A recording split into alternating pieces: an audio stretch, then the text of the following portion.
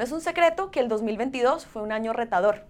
En medio de un conflicto geopolítico inesperado que empañó la recuperación mundial, una pandemia en decadencia que aún así consiguió presionar la cadena global de suministro y la implementación inminente de una política monetaria más restrictiva, tanto los bancos centrales como las economías tuvieron que ajustarse a esta realidad inesperada.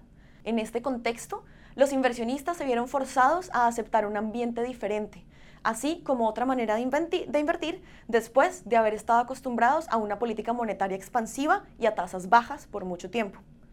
Por lo tanto, decidimos responder varias preguntas que recibimos de nuestros clientes, con la esperanza de que nuestra perspectiva pueda traer algo de claridad en lo que consideramos serían oportunidades de inversión atractivas para el próximo año y que dependen de nuestra perspectiva macroeconómica.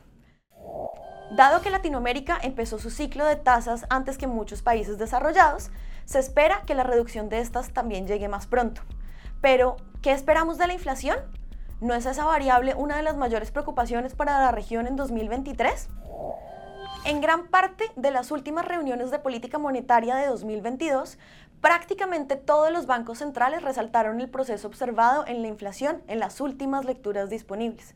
Sin embargo, las autoridades monetarias destacaron que la inflación se mantiene por encima de la meta, al igual que sus expectativas, y en algunos casos estaba probando ser más rígida de lo esperado. El aumento en la inflación provino principalmente de los mayores precios de los alimentos a los que se enfrentaron la mayoría de los países de la TAM como consecuencia del conflicto entre Rusia y Ucrania que inició en febrero y que a su vez causó un aumento en el precio de la gasolina en la región.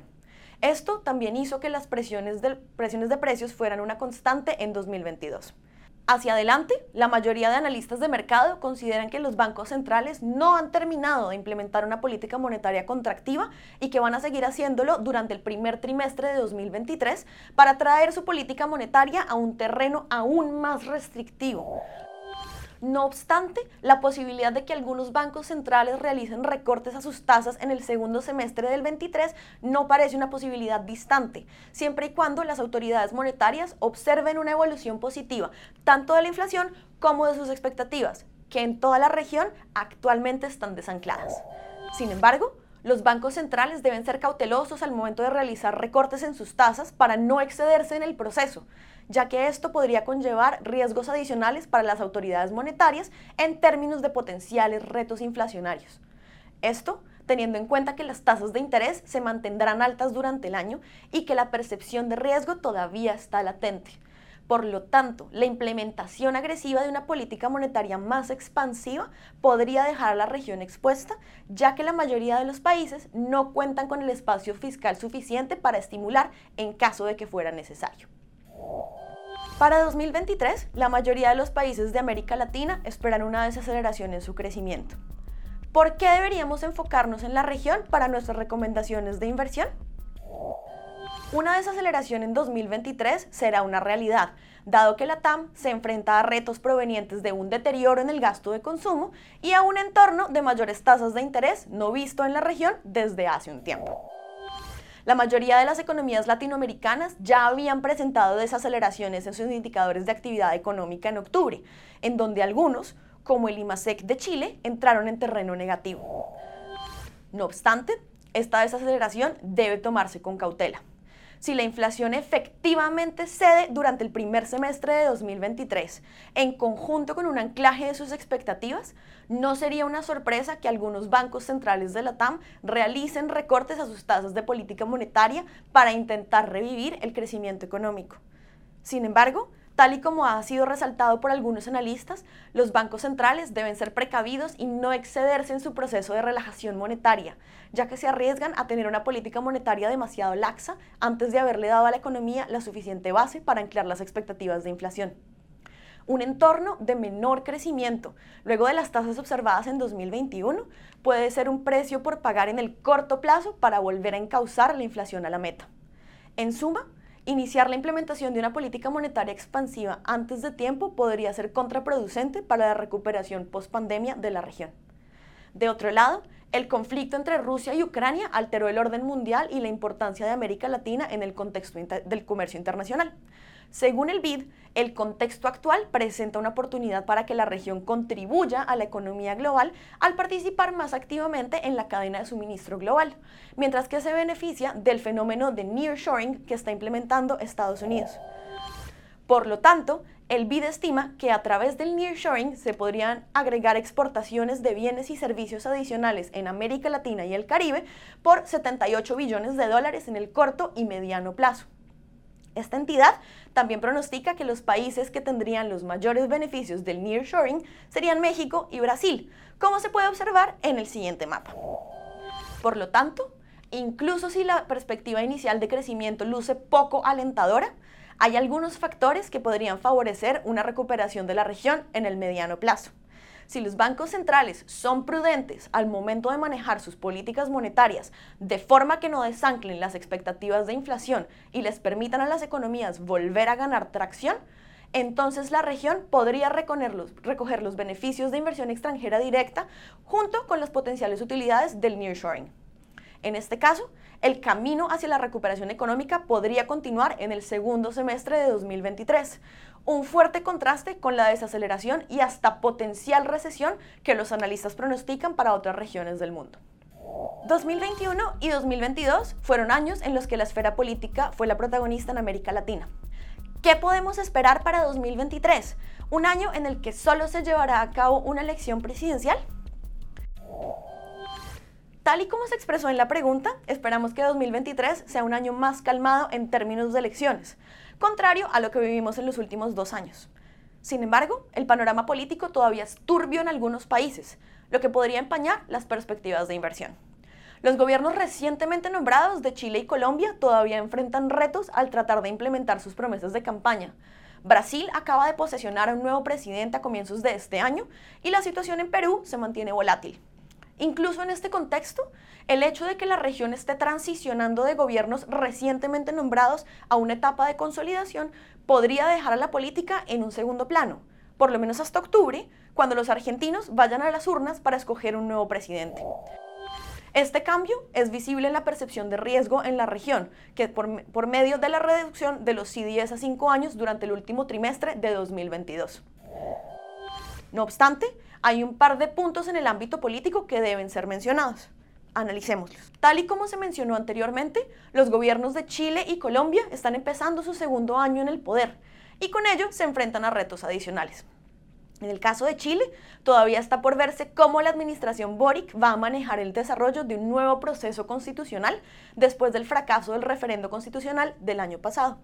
A mitad de diciembre, varias fuerzas políticas llegaron al acuerdo de empezar un nuevo proceso constitucional que se llevará a cabo entre enero y noviembre de este año.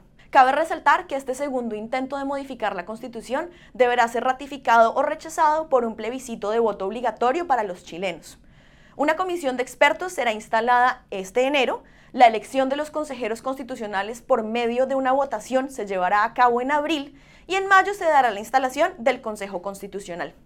La hoja de ruta propuesta establece que el borrador de la nueva Carta Magna deberá entregarse el 21 de octubre para la votación a través de un nuevo plebiscito que se llevaría a cabo el 26 de noviembre. La base de esta nueva Constitución presenta varios cambios con respecto a la versión anterior. El nuevo texto establece a Chile como una nación individual e indivisible que reconoce a todas las comunidades, mientras que el Estado chileno se presenta como unitario y descentralizado. En el caso de Colombia, el gobierno logró la aprobación de una versión diluida de su reforma tributaria, cuya finalidad principal será financiar el gasto social que la administración Petro propuso en su campaña. A final de 2022, el ministro de Hacienda Ocampo presentó la actualización al Plan Financiero de 2023. En él, reveló las proyecciones con respecto al PIB y a la contracción esperada del déficit fiscal, incluyendo en estas el pago de 4 billones de pesos para financiar el Fondo de Estabilización de los Precios del Combustible, FEPC. Asimismo, Ocampo destacó la reducción del déficit fiscal proyectada para 2022 y el compromiso del gobierno de cumplir con las necesidades sociales a través de un aumento en el gasto primario, que estaría basado en mayores ganancias del gobierno y en un mayor recaudo tributario.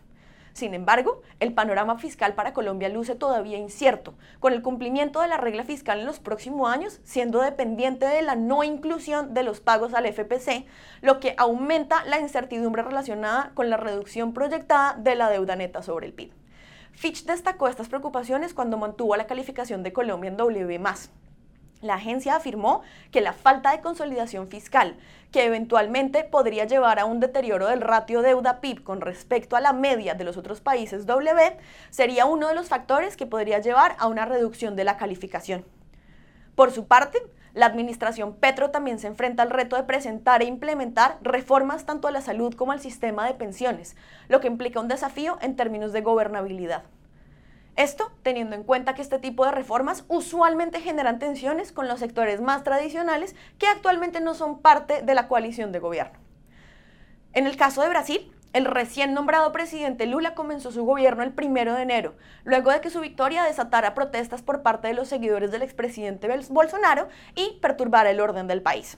Incluso luego de que Bolsonaro aceptara los resultados electorales, Brasil todavía está muy polarizado y esta situación podría obligar a Lula a implementar una estrategia de mayor gasto, del ahorro del sector público, que es necesario para lograr un ajuste estructural de la cuenta corriente.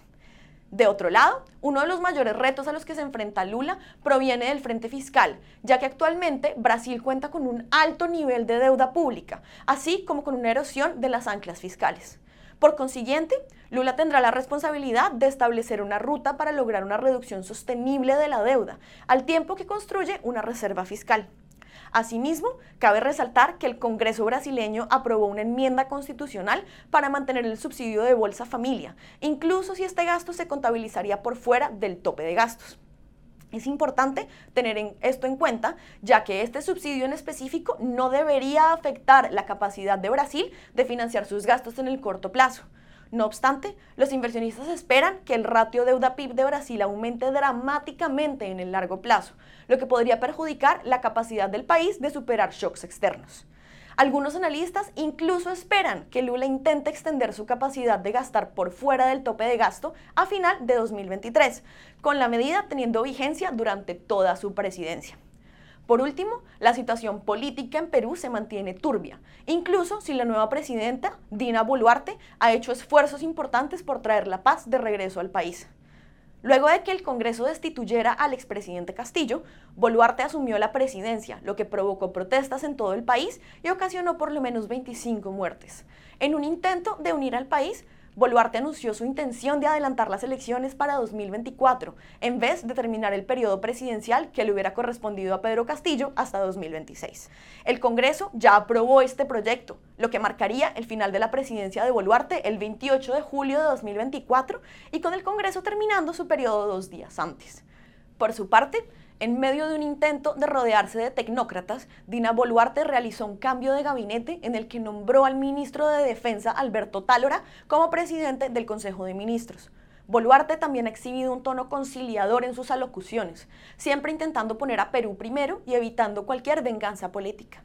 Sin embargo, todavía está por verse si Boluarte podrá terminar su ya reducido periodo presidencial hasta 2024 en un intento por encauzar a Perú hacia un entorno económico más estable.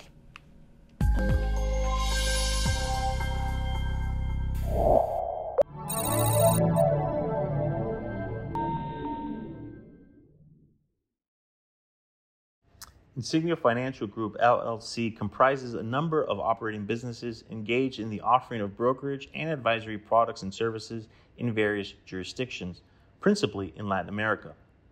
Brokerage products and services are offered through Insignia International Financial Services, LLC, headquartered in Puerto Rico, and through Insignia Securities, LLC, headquartered in Miami. Both are members of the Financial Industry Regulatory Authority, FINRA, and Securities Investors Protection Corporation, SIPC. Investment advisory products and services are offered through Insignia Advisory Services, LLC, an investment advisor registered with the Securities and Exchange Commission.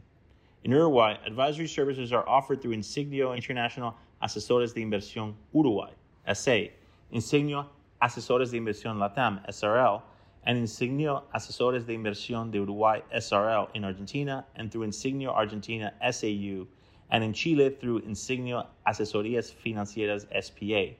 Collectively, these 8 operating businesses make up the Insignia Financial Group. To learn more about the broker-dealers, including their conflicts of interest and compensation practices, please go to https://insignia.com/disclosures/ or via www.finra.org.